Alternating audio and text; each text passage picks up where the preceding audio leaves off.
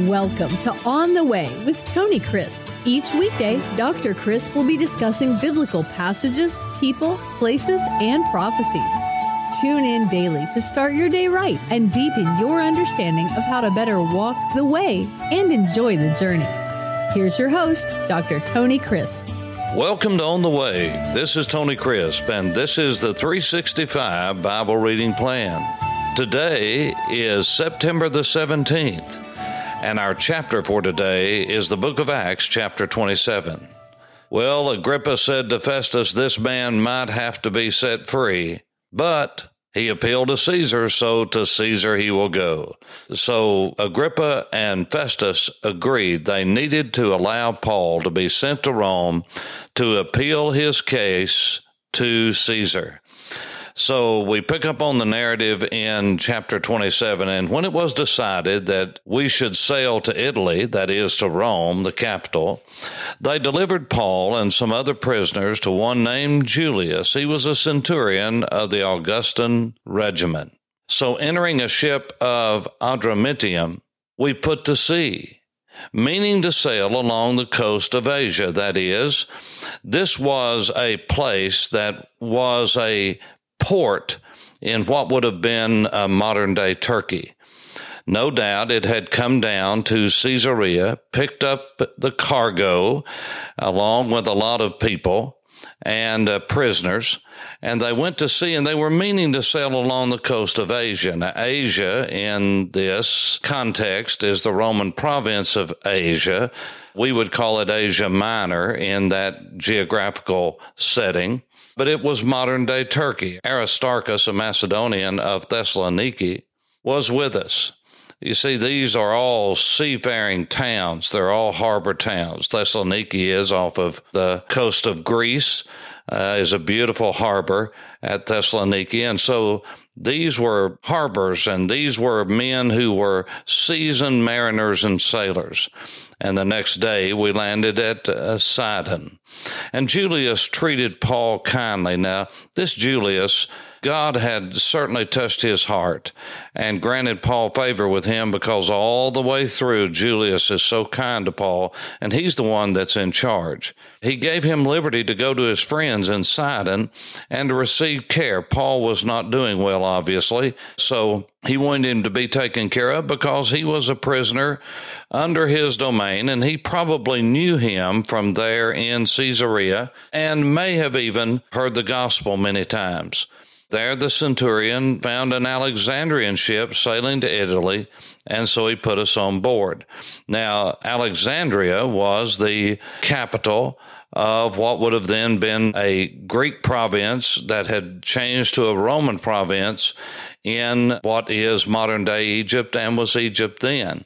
It was just under the control of the Greeks first, under Ptolemy, the great general, then under Rome. There's a lot of history there. It was one of the greatest libraries in all of the ancient world, the greatest library at one time. That's where they had all the papyri there in that diluvian fan, that delta of the Nile River, where paper was invented, what we call paper today. It was papyrus. So there was a great library there. And so these were, again, seasoned mariners and sailors. And it says, when we had sailed slowly many days and arrived with difficulty off of Cnidus. Now, all of these have C's instead of the chi, the K sound in Greek. And so we'll pronounce them with a soft sound, Cnidus. The wind not permitting us to proceed, we sailed under the shelter of Crete off of Salone. Passing it with difficulty, we came to a place called Fair Havens near the city of Lasea. Now, this is all just geography as Luke is giving the blow-by-blow, place-by-place sailing itinerary of the Apostle Paul. Now, what does this do? What is the purpose of this? The purpose of this is to see that it was a real journey. It was not a made-up piece of business. It was not a fairy tale. These were real people. They were sailing on a real ship, and they were laying course in a time of the year when they probably shouldn't have been sailing at all. These were seasoned mariners. You say, well, why were they doing that? Same reason people take risks today, because the risk is there to take, and usually money's behind it. And so no doubt that's what was happening here. They were being paid by Rome a great sum to take these prisoners, these high-value prisoners, to Rome as Roman citizens fulfilled their right to appeal to Caesar. Verse 9.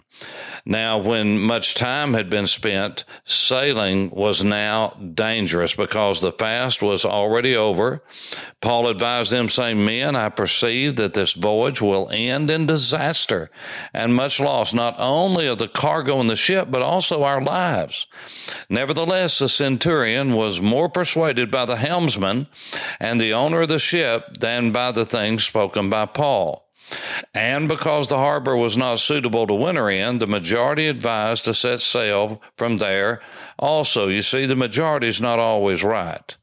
And he said if by any means they could reach Phoenix, a harbor of Crete, opening toward the southwest and the northwest, they would try to winter there. Now, when the south wind blew softly, that is, when they got favorable weather that would blow them from the south to the north, they thought, okay, this is what we've been asking for and waiting for. And when it blew softly, supposing they had obtained their desire, in other words, everything was just as they would hoped it would be, they put out to sea and they sailed close by Crete. But not long after, a tempestuous headwind arose, called Euroclydon. This just simply means it was a nor'easter. And when the ship was caught and could not head into the wind, we let her drive. And running under the shelter of an island called Clauda, or Clauda, as some would say, we secured the skiff with difficulty. Have you noticed everything was difficult? Everything was done with difficulty. They were running into the wind. They were running against the wind. This was a disaster from the beginning because they had not listened to Paul. He had already warned them, and they wouldn't listen to him, and so God was going to have to get their attention so that they could understand the miraculous and understand that what Paul is doing is a divine mission. And when they had taken it on board, they used cables to undergird the ship. And fearing lest they should run aground on the Syrtis sands, they struck sail, and so they were driven. And because they were exceedingly tempest-tossed, the next day they lightened the ship. On the third day, they threw the ship's tackle overboard, and they did it with their own hands. I mean, they were desperate. Now, when neither sun nor stars appeared for many days, and no small tempest beat on us, all hope that we would be saved was finally given up.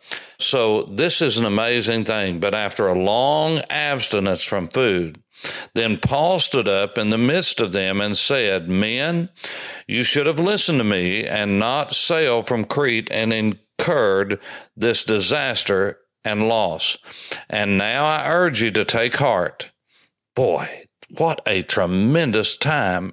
And the timing of God is always perfect. These men were at the point of desperation. It says they had lost all hope. And so Paul, the man of God, stood up and he said, you should have listened to me because I was telling you correctly. I wasn't just trying to get out of anything. I'm in the plan and will of God. Now I urge you to take heart, be encouraged, for there will be no loss of life among you, but only of the ship. Now, this is a tremendous statement, and a man would have to know God was in it to do it, but he did. He said, the reason I'm telling you this is there stood by me this night a messenger of the God to whom I belong and whom I serve, saying, do not be afraid, Paul. You must be brought before Caesar, and indeed God has granted you all those who sail with you. Therefore take heart, men, for I believe God that it will be just as it was told me. However, we must run aground on a certain island. Now, this is an amazing thing. Evidently, Paul had been praying for these men. You say, well, why would you say that, Pastor? Because the messenger from God said, God is going to give you all of these men. Now, that doesn't seem to be out of the blue. It's as though Paul had asked for them and for their lives. He had been praying that God would save their lives, that God would save their souls, that God would use him to be a witness. Why? Because his life is Christ. For those of us who are followers of Jesus, Jesus is our life. And everything that we do should be in accordance with his will. Because what had God told him a few chapters back? He said, you have testified for me in Jerusalem. You will testify in Rome. Paul had already been assured he was going to Rome, and some storm wasn't going to get in the way. Some season was not going to get in the way. And he said, God's going to work it out, but now our lives are going to be saved. God's going to grant you mercy, and he's going to save your life, but now this ship's going down. Now, when the 14th night had come, as we were driven up and down the Adriatic Sea, about midnight the sailors sensed that they were drawing near to some land. You say, well, how do you know that? Same way you have a sense in your own heart when you are familiar with something, how the wind is changing, how things are feeling, how things are sounding. These were experienced mariners. They weren't acting like it, but they were. And when they had gone a little farther, they took soundings again and found that they were 15 fathoms. Now, a fathom is about 1.8 meters, about 6 feet. So you can multiply that times 20 or times 15, whatever the case is in these two instances. Then, fearing lest we should run aground on the rocks, they dropped 4 anchors from the stern. And they prayed for the day to come. In other words, it was nightfall.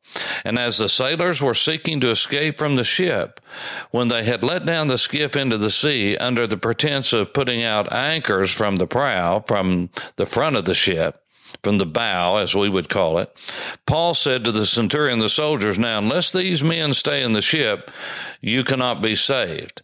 Then the soldiers cut away the ropes of the skiff and let it fall off so that nobody could, because now they were listening to Paul. And as the day was about to dawn, Paul implored them all to take food, saying, today is the 14th day. It's been 2 weeks that you've waited and continued without food and eating nothing. Therefore, I urge you to take nourishment, for this is for your survival, since not a hair will fall from the head of any of you. And Paul said, you're not even going to be hurt. And when he had said these things, he took bread, gave thanks in the presence of them all, and when he had broken it, he began to eat. This is just a tremendous insight into the heart of the Apostle Paul, the way that God works, the way that he moves. Just when people are ready to hear, God moves in. Then they were all encouraged. And they also took food for themselves. And in all, there were 276 persons on the ship. So when they had eaten enough, it didn't say they had become gluttons, but when they had eaten enough, they lightened the ship and threw out all the wheat into the sea, because they didn't want that ship any heavier than what it was. When it was day, they did not recognize the land, but they observed a bay with a beach onto which they planned to run the ship if possible. Then they let down the anchors and let them in the sea, meanwhile loosening the rudder ropes. And they hoisted the mainsail to the wind and made for the shore, but striking a place where 2 seas met, where the harbors were coming together, evidently. The sea was coming from one direction, then from the other. The ship ran aground, and the prow stuck fast, that is, the front of the ship, and it remained immovable. But the stern was being broken up by the violence of the waves.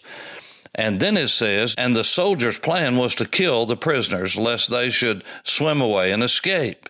The centurion, wanting to save Paul, not all the other prisoners, but to save Paul, kept them from their purpose. He said, no, you're not going to do that. I'm in charge of these people, and you're not going to kill them.